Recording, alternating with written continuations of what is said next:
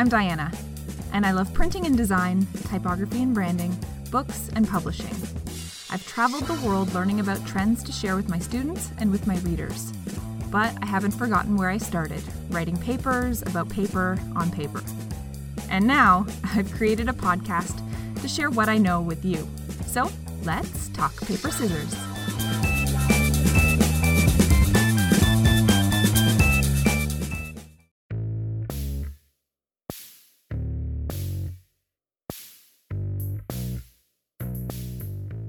Why is it important to dive into this world of listening as it relates to creativity? Well, I believe there are lots of good reasons. Number one, listening plugs you into life, into the here and now. Listening to the ambient sounds of the world around us, whether those are human or animal or machine, really our senses become heightened and we can't help but exist in the present moment. There's no other option. Number two, listening is the ultimate rapport builder. It's the fastest way to strengthen any personal or professional relationship. When someone feels truly listened to, they start to open up and connect and allow you into their world. I believe that deeply listening to others is the single most valuable action we can take to improve ourselves, our communities, and by extension, our world. Number three, attentive listening changes the quality of the conversation. And of course, we know there's a difference between hearing someone and really listening to someone. When we pair verbal cues such as summarizing and paraphrasing what was said for clarification, with nonverbal cues like leaning forward and nodding our head in agreement, we show the speaker that we are attentive and ultimately that we care. Number four, active listening allows us to differentiate ourselves in teams. When you become a better listener in a world that can't stop talking, others will take notice.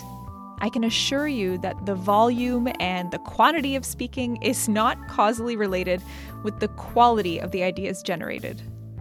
Focus on listening in a team environment, and I can guarantee you that you will pick up on things that others miss, which may be just the key you need to solving whatever problem that your team has set out to fix. Number five, listening helps us better communicate, which helps us grow, which helps us innovate. When we take in new information through listening to others, we ourselves become better communicators.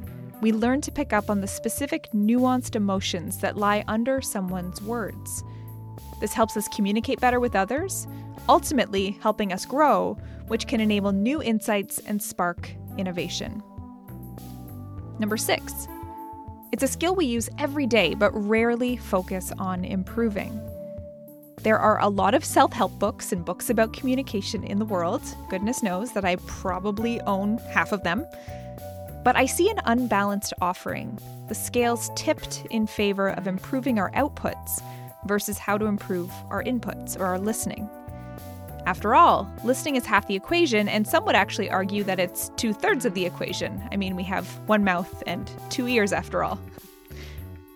Number seven, attention is the currency of the future. Time is our most valuable thing here on Earth, and we are inundated with mountains of text-based and video-based and audio-based information on a daily basis. We pay for services like social media through our time and our attention. I mean, their monetization structure only works if people's eyeballs are locked on their screens. So giving someone your full attention and listening to what they have to say, I think is one of the most valuable gifts that we can give. And number eight, there are an overwhelmingly high number of upsides to improving our listening skills and very, very few downsides. And even if there wasn't this laundry list of reasons why listening matters, we have very little to lose by improving our listening skills and a whole lot to potentially gain. In today's episode, you'll hear from Katie Mason, who is the senior producer of CBC Morning Live, the morning show on CBC News Network. She's been in that role for 3 years, and she's led her team through multiple historic events, such as a pandemic, 3 federal elections, the death of a monarch, 2 Olympic Games, and a war. Katie's been waking up dark and early for the morning show for 8 years, but has also had the opportunity to work with other online and social media teams, the Breaking News Desk, and The National. Katie is also a very important friend to me. We were attached at the hip throughout middle school, and she was the maid of honor at my wedding. But Katie is also a fierce news maven whose work as a senior producer on CBC Morning Live has led to award nominations 2 years in a row. So, who is Katie Mason in a nutshell? Katie Mason in a nutshell. She is, speaking in third person, she is a television news producer, a news junkie, a proud nerd, all things superhero, and also a history buff. So I would say she is slightly obsessed with all kinds of storytelling and storytelling devices. So give me a book, give me a movie, give me a TV show, give me a news program. I'm here for stories and people and voices and all of that. You have always loved stories, and I love that about you. So I want to know specifically about your role as a TV morning show producer. And I would imagine that listening takes on different meanings in different contexts or times of the day. So what I mean by this is that you have to listen to your team and collaborate to put together a brand new show every day, but also from the standpoint of acting almost as a filter and listening to the world and the world events and kind of distilling it down for the public. So can you make sense of all of that for us? Yes. Okay. So yes, I'm a TV news producer, but I work on a morning show. And so there is something unique about that because a lot of the material that you get happens overnight or maybe happens late at night. And so you have to be able to listen to those stories and pick out the points that are going to move forward the next day. So you need to have a good ear for what are going to be the big storylines when people are waking up and you're sort of pulling those pieces from stuff that's happening in the middle of the night in some cases or pretty late in the evening before. I do also lead a team. So as you say, that is really important. And a big part of, I would say, any newsroom is building a strong team, but also encouraging people to speak out and have conversations about what stories they're listening to, especially in a morning show. In a morning news program, a lot of the stories that end up being the big talkers or the ones that people pull away from a newscast are actually the ones that we're all talking about in the newsroom too. So you kind of have the major headlines that might be obvious to lots of people as of right now, like the Ukraine-Russia war. That's pretty obviously going to be a big headline every day for the next little while. But it's everybody's talking online about the movie review for this Turning Red Disney flick that's coming out. And maybe that pops up in a conversation. Did you see this? Oh my God, can you believe this person said that? And the backlash to it. And all of a sudden that turns into a bigger story because we're talking about it too. And if all of us are talking about it, then that's probably what regular Canadians are talking about too. So there's lots of aspects of listening when you're putting together a show. In terms of a team leader, you have to listen to people in a very different way. That can be very interesting also. I work in an industry that is basically built around rolling deadlines, and we do 4 hours of back-to-back shows. And so there is a lot of adrenaline, there is a lot of stress, there is a lot of last minute content that gets added, and a lot of people wear that stress differently and they adapt to those pieces differently. So being able to hear people and sort of register when things are too much or when they can take on more, and sort of learning those like visual but also audio cues. I used to have a teammate where you could tell by the pitch of her voice how stressed she was. And so just being like, oh, that's a little too high. Like, I got to leave you alone. those are different aspects of listening that I've found working in my job. Yeah, and so you brought up a number of great points there, and two of which I want to circle back to. So one is the idea that there are the main headlines, but then there's also this kind of conversation that may be going on in your newsroom, but also conversation that's happening more broadly in society, whether that's through Twitter or through different means, right? So there's all these conversations that are happening. And that just kind of reminds me of, so one of my favorite storytelling platforms is Humans of New York. And the idea that there's these everyday stories, there's the big headlines, of course, that everyone is talking about, but the things that matter most to us are kind of the smaller day-to-day pieces. So it's interesting that your team can pick up on that and that you can pick up on that and listen for not only the things that are being shouted at you and in the world, but also those things that are almost being whispered and kind of trying to pull in that information. Mm-hmm. Well, even like a big headline story, that's often what's really important too. Like I will circle back to Russia and Ukraine because that's what's happening in the world right now. But if you think about it, there's lots of different layers of the story and things that you have to listen for. So obviously you have the world leaders. You've got Justin Trudeau touring Europe right now. You have Zelensky and Putin who are all putting out their own messaging. But part of listening to what those messages are is knowing that both of those world leaders are putting out different information and that there's a motivation behind it. So you need to be able to listen to each side and sort of understand what they're trying to get out of those messages that they're putting across.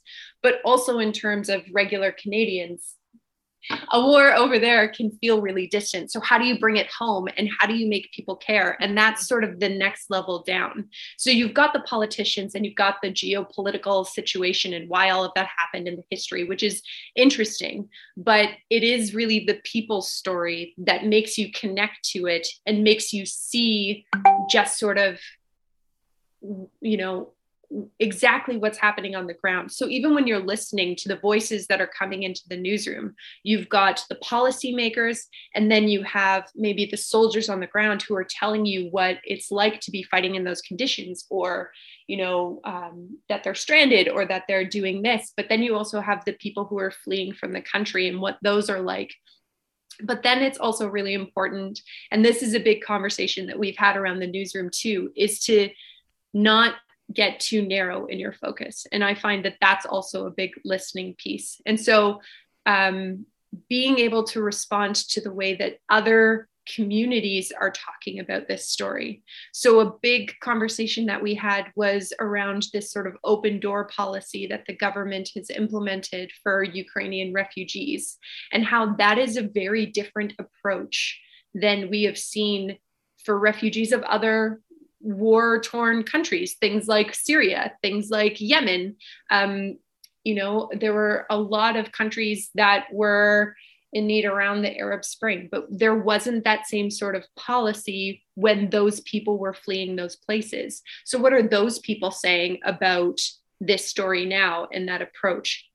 And so you start to see the layers come together and the different sort of branches of the story. But that's all from listening to these different communities and these different sort of voices that come together in the story. It's so interesting to me. And I think I know listeners can't see this, but you had kind of a circle and then literally kind of these branches coming off is what you kind of mimed there. So how do you do that? How do you take something that has so many different lenses, so many different, a multitude of layers to it, or these branches, and how do you listen to all of that and then distill it down into something that makes sense for a Canadian audience?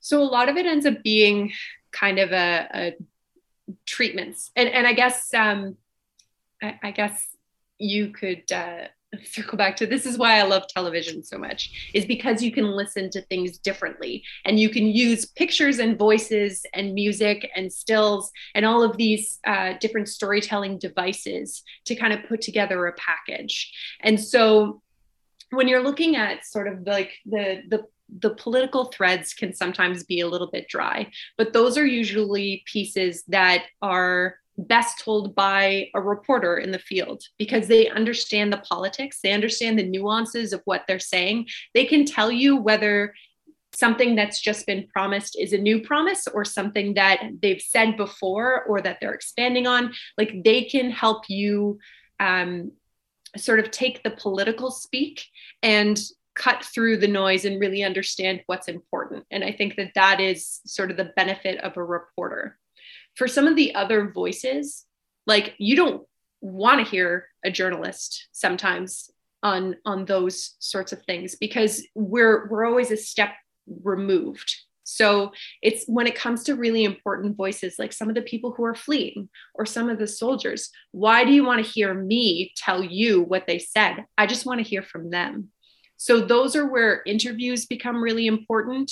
Or if you have those voices on tape, I'm a really big fan of this thing I like to call a clipscape, which is you try to create like the landscape of the story, but use it with clips from the people on the ground. So it's almost like sometimes I compare it to the people I'm trying to explain it to in the newsroom. It's like if you could do a like previously on CBC News Network, and it's a 45-second pack of maybe like an official saying it's starting to get dire in this place, and then you have a soldier being like, we've never seen things like this before, and then you've got like still images that are layered on top showing some of the conditions that people are fighting in. And then you have somebody talking about like the latest shelling event there. And then you see some of the damage that it's caused. And it's like a 45-second clip pack that doesn't have a reporter or a journalist attached to it. It's just the voices of the people who are affected, but it lets you really get at the heart of what's happening on the ground and understanding the gravity of what's happening on the ground in a really sort of impactful but also synthesized way. It's like a sights and sounds, like a sampling of the ground. And I find those are really effective storytelling devices. And I think that they're some of the more effective storytelling devices because I'm not the one telling you the story. I'm letting the people tell the story to you. Right. And I think you hit the nail on the head there in a lot of ways. I mean, the thing that resonates for me in what you just said is kind of the authenticity of someone telling their own story versus it being told by a third party and the power that that brings. Mm-hmm. Like sometimes you need that. Sometimes you need, especially when it's complicated, you need somebody to sort of help you navigate the landscape. And that's why it's so important to have people on the ground and journalists and reporters on the ground, because they can really do that. They can take you to multiple places. But if you really want to get at, just like a sense of life, like a little slice of life of what it's like at a time and a place, I always find it is most effective to just let somebody else, like let them tell their own story. They don't need to go through me. Like as a reporter, as a journalist, as a storyteller, as a producer, like I can help sort of you as a viewer navigate through, but there are moments when the authentic voice is the only voice and you don't need to hear from me or the anchor or the reporter. And I think it's really important to keep those voices in as much as possible and let people tell their own stories.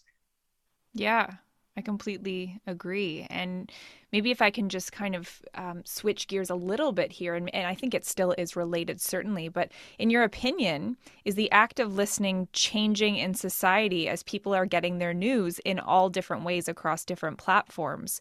So do you think, for example, that these kind of filter bubbles that are created by algorithms on social media and the polarization on one side or the other, we're kind of losing the gray in the middle, does that condition us to be worse listeners to the other side of the story?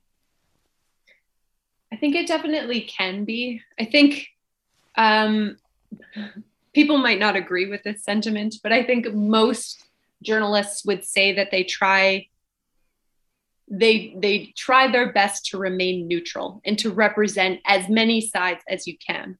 There's a difference between letting someone share their opinion and their voice and their story and sometimes like things have gotten really polar, I would say. Like there's big polar opposites. There's not a lot of people who are willing to meet in the middle right now, especially around certain kinds of politics, especially around COVID and sort of lockdowns and restrictions and stuff around that. And there is a lot of evidence. It's funny that we're talking about this today because there's actually new polling data that came out today that really sort of looks at the idea that a lot of Canadians think we do have a lot more trouble listening to each other, and we have a lot less compassion for one another, and that the pandemic has actually brought out the worst of us. And that is a little bit scary to listen to. But I do think you're right. The being able to curate your own news, and I will, there's lots of different avenues of information, and it is tough to compete with because there are a lot of publications that are very motivated in the way that they will write a story or they will write a headline. They definitely have, a take, if that is not necessarily a bad one, but if it's something that you agree with and you automatically identify with the sentiment behind that headline, you're way more likely to click on it than if it seems to be sort of a neutral, and in your own opinion, you feel like it's not getting at the heart of the matter. So it is difficult sometimes to have a meeting of a mind because you don't necessarily have to read the other side, and you don't actually have to hear the opinions of the other side, because you can always actively choose to click on stories, headlines, voices that agree with your own. And it is hard to argue fact against opinion, because I can argue with you until you're like, I'm blue in the face. But if that is your opinion and you're not looking for, a way to see my side of things, then it doesn't matter what I say. I'm never going to convince you to see the other side or to meet in the middle. And I find that is a tough place that we do seem to be in, is that there's more and more people who will only see things one way and who only want you to think of or agree with one side. And there's a lot less meeting in the middle. How do we solve the world's problems? Through listening. Just an easy question. It's an easy question. How do we get this more balanced approach? I don't know. This perhaps is rhetorical. Doesn't need an answer, but I think it's worth asking. And I mean, I don't think I'm the first one to ask that. I think there's a lot of kind of tech companies who are being challenged by this notion of like, how do you, from an ethical standpoint, provide a more balanced approach to the world or to your users, and how do we make sure that we're not creating these tight filter bubbles that do create these polarizations? I don't know. I'm blathering here, but yeah, it's a challenge. I don't think you're blathering. I think you're getting at interesting points, because there was definitely a change in these kinds of conversations. There was, we've created through certain global events, like a lot more space for things that I think some people would interpret as hateful speech. And it's tough to sit down and listen to somebody who is going to tell you that your way of life or a lifestyle that you believe should be a choice for whomever decides to live that way. If somebody is going to tell you that it's wrong, and for whatever reason, like there's a lot of things right now that are difficult to listen to the other side, because it goes against fundamental beliefs. And like, honestly, it's like, even the example of this convoy that was going through about COVID restrictions, it's, you're 4 weeks into that and they've locked down an entire city and you're just frustrated with their method of communication. It's tough to say you need to sit down and understand their side of things, and you need to hear why they want to do this. Especially when it's attached to something like COVID, which we've all been suffering through for 2 years, it's really hard to be like, just be patient for a little longer and understand where they're coming from, because everybody is sort of having that same moment of a like, well, I have to do it. Why can't you? And why can't you just like get with the program? So I think people do need to sometimes take a step back. I think we tend to, I think we tend to sort of paint the other side, whatever the other side might be, with the same brush. And you really need to understand that, you know, people, whether it's like political beliefs, religious beliefs, like societal beliefs, like there's different layers to it, right? Like somebody may not be the polar opposite. They may just sort of like have a toe over the line, and that's somebody you can have a conversation with and a debate with and sort of try to understand where they're coming from. But if you approach everyone who maybe believes something different than you do as somebody who has an extreme view, it's impossible to meet in the middle, especially if they're doing the same thing with you. And so maybe we need to find those champions of our communities who are willing to kind of dabble on either side of, they're willing to kind of sit on the fence a little bit so that they can bridge the gap between the neighbor in this yard and the neighbor in this yard and help connect those two. I don't know. I'm solving world peace. No big deal. Yeah. Yeah. Maybe it's the moderators. Maybe it's, you know, just finding one TED Talk that you could listen to that maybe explores a different avenue, or, you know, a monk debate that looks at different sides. Like there's ways to sort of open the door to a conversation without actually kind of stepping through. And I think that if more people just listened, you know, and you took a moment to just hear people out and why they thought certain things and what it was that brought them to that decision. It's funny because, so to use an example from a news perspective, during the Trump debate or the Trump election, you know, there's a lot of people who just sort of painted Trump supporters as all the same kind of person, right? And they were like sort of radical right-wing people, but there were a lot of people who didn't actually go that far. You know, some people voted him in because they just wanted something different and they didn't want a career politician and they wanted somebody from the outside who could maybe shake things up a little bit. That's maybe not necessarily what they ended up getting, but that's not a radical Republican belief that, you know, they're aligning themselves with. They just didn't like the other options. But there were also people who maybe liked points of the Trump platform, but not the entire, you know, belief system. But they would have voted him because they liked the way that he talked about money, or they liked the way that he talked about, you know, sort of strengthening the United States. They liked that sort of nationalistic idea. And so once you actually started talking to people who are in lineups, who are voting, about why they voted certain ways or why they believed certain things, you could actually see some of the rational pieces to their argument and understand their perspective a little bit better. And I found that was a very helpful part of, like, don't get me wrong, like there were some people who you would just be like, I can't put this on the air because they're saying things that are fake like, news. Yeah. Well, they would argue that I am fake news. So yes, but yes, like it's conspiracy theories that you would have to spend 2 minutes unraveling, or it was sort of hateful speech that, you know, like you just didn't want to put that on there. But there were people who had very reasonable points for why they voted the way that they voted. But in terms of the sort of polar separation, I was listening to another podcast, but they were but they were talking about how again, just that divide, and that, you know, it has to be my way on all things, and it can't be like, there can be no points of contention.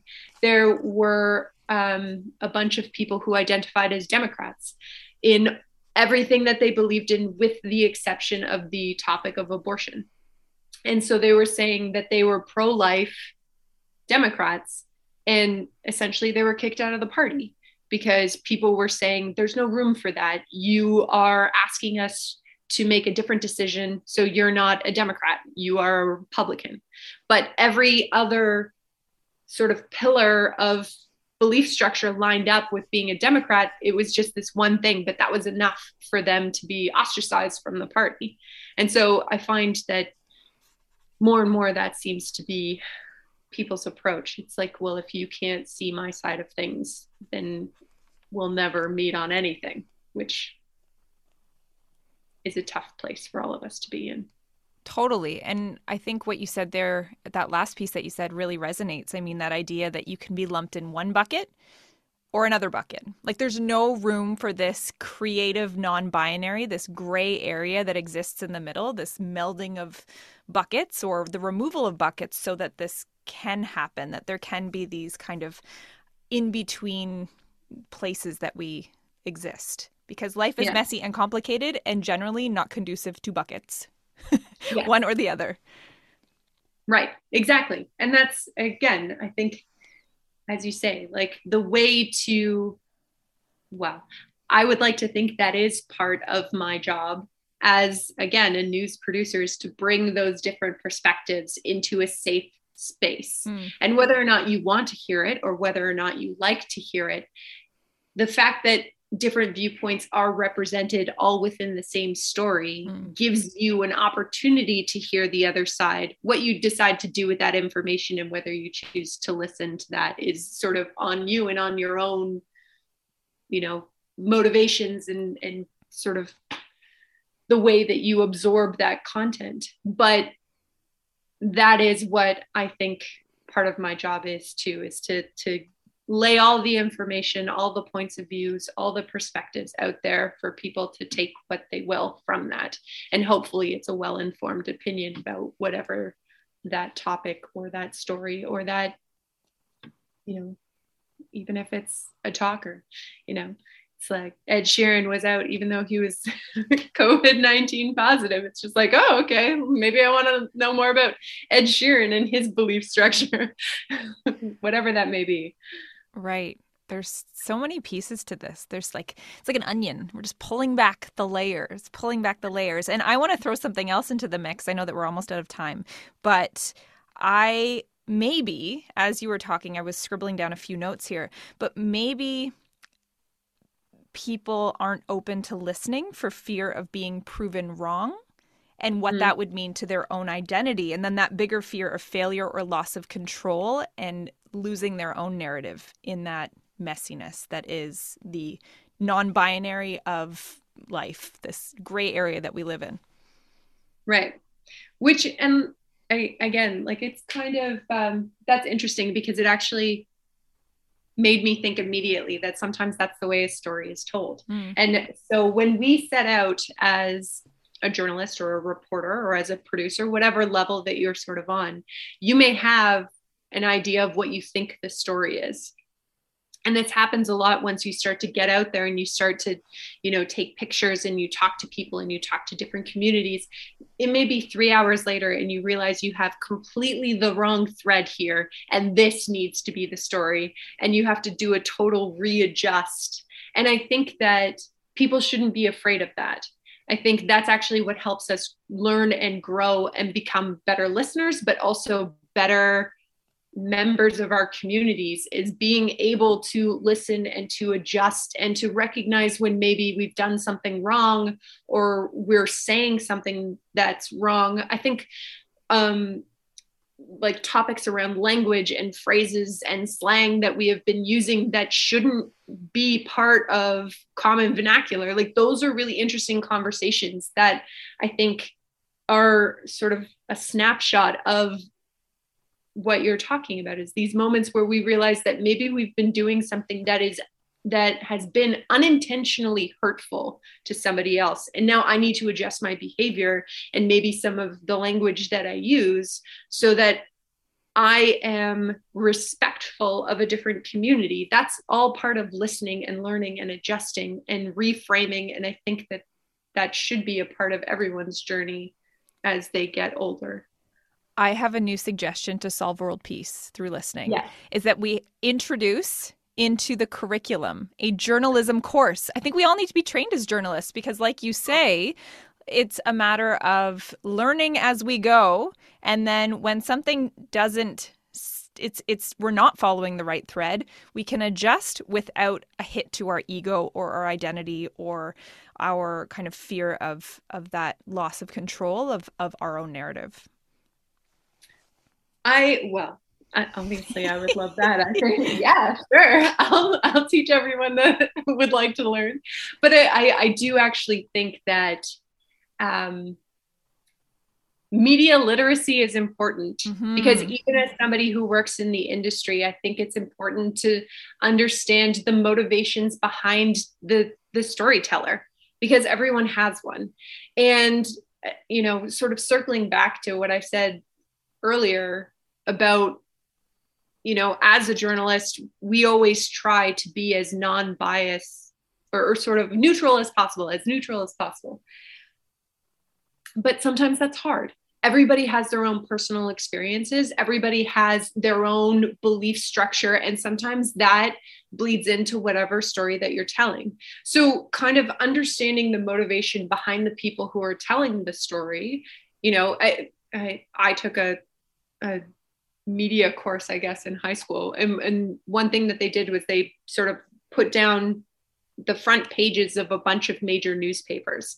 And you looked at the way that they headlined the main story and what that told you about the people behind the newspaper and sort of the way that they might be telling that story and what they want you to take out of that story. And that's why I also do think that it's important that you're reading lots of things and you're reading lots of opinions, and that you can, of course, have something that maybe aligns with your own belief structure as your core material, like something that you come to every day. But, in terms of listening and understanding and sort of seeing the big picture, I think casting a wide net is always better than sort of focusing in on one particular storytelling piece. So smart and so true. And kudos to your media teacher, because I think that's such a cool way to approach that important topic of media literacy. So I have one final question for you. Well, it's like two parts, kind of. Okay. All the questions. So do you think ultimately there is a link between this concept of listening and all that encompasses and creativity? And in your opinion, how does one affect or influence the other and vice versa? So kind of tying together everything that we've talked about, is there a link between listening and creativity in your opinion? Yes, I think there is. I think lots of different creative mediums take a level of creativity. Like, there's the fun thing about, creating a podcast, creating a TV program, creating some sort of audio visual creative beast, is finding those pieces or those clips or those moments that are going to speak to people the most. And that takes a certain kind of listening. But if you're going to, create a musical piece or a dance or something, it's a different kind of storytelling device. You need to match movement with music, and that takes a different kind of listening. And the thing is, again, to kind of circle back, is it takes failing a little bit at being creative to figure out how to be creative in your own unique way. And that's part of the journey as well. And that's listening to yourself. That's listening to what you're trying to do. That's understanding your own motivation and how it's being received. So that's listening to the person that you're creating for and trying to find your own unique voice as a creator so that you can speak to people and have people hear you the way that you are trying to be heard. And I think all of that's very important. I love having smart friends. I hope it sounded smart. I've come off a morning shift that started at 3 o'clock in the morning. So maybe this was very long and rambly. Oh, Katie, I can't thank you enough for taking the time after your very long day. All of us are probably just kind of starting our days, and you are very much at the tail end of your work day. And so I can't thank you enough for chatting with me today all about this cool topic. And I think we covered a lot, and I so value your opinion and your professional expertise as it relates to this area. Thank you. Well, thanks for listening. Friends are the best, aren't they? Here's today's invitation to practice your listening skills, and in this case, also connect with an old friend. Call a friend who you haven't talked to in a while and ask this: what are your top 3 highlights since we last talked? Listen way more than you talk. Ask follow-up questions. Keep the conversation focused on them. This is one of my favorite conversation starters if I haven't talked to someone in a while. It helps me get a good understanding of the positive or exciting things happening in their life right now, and it usually helps us pick back right up from where we left off, however long it's been. While I know that life isn't all rainbows and sunshine, I think by starting a conversation on this note, it brings a great energy. You can get into the heavier stuff later in the conversation if it makes sense to. So, what are you waiting for? Go call a friend. Use your texting machine like it's the year 1999.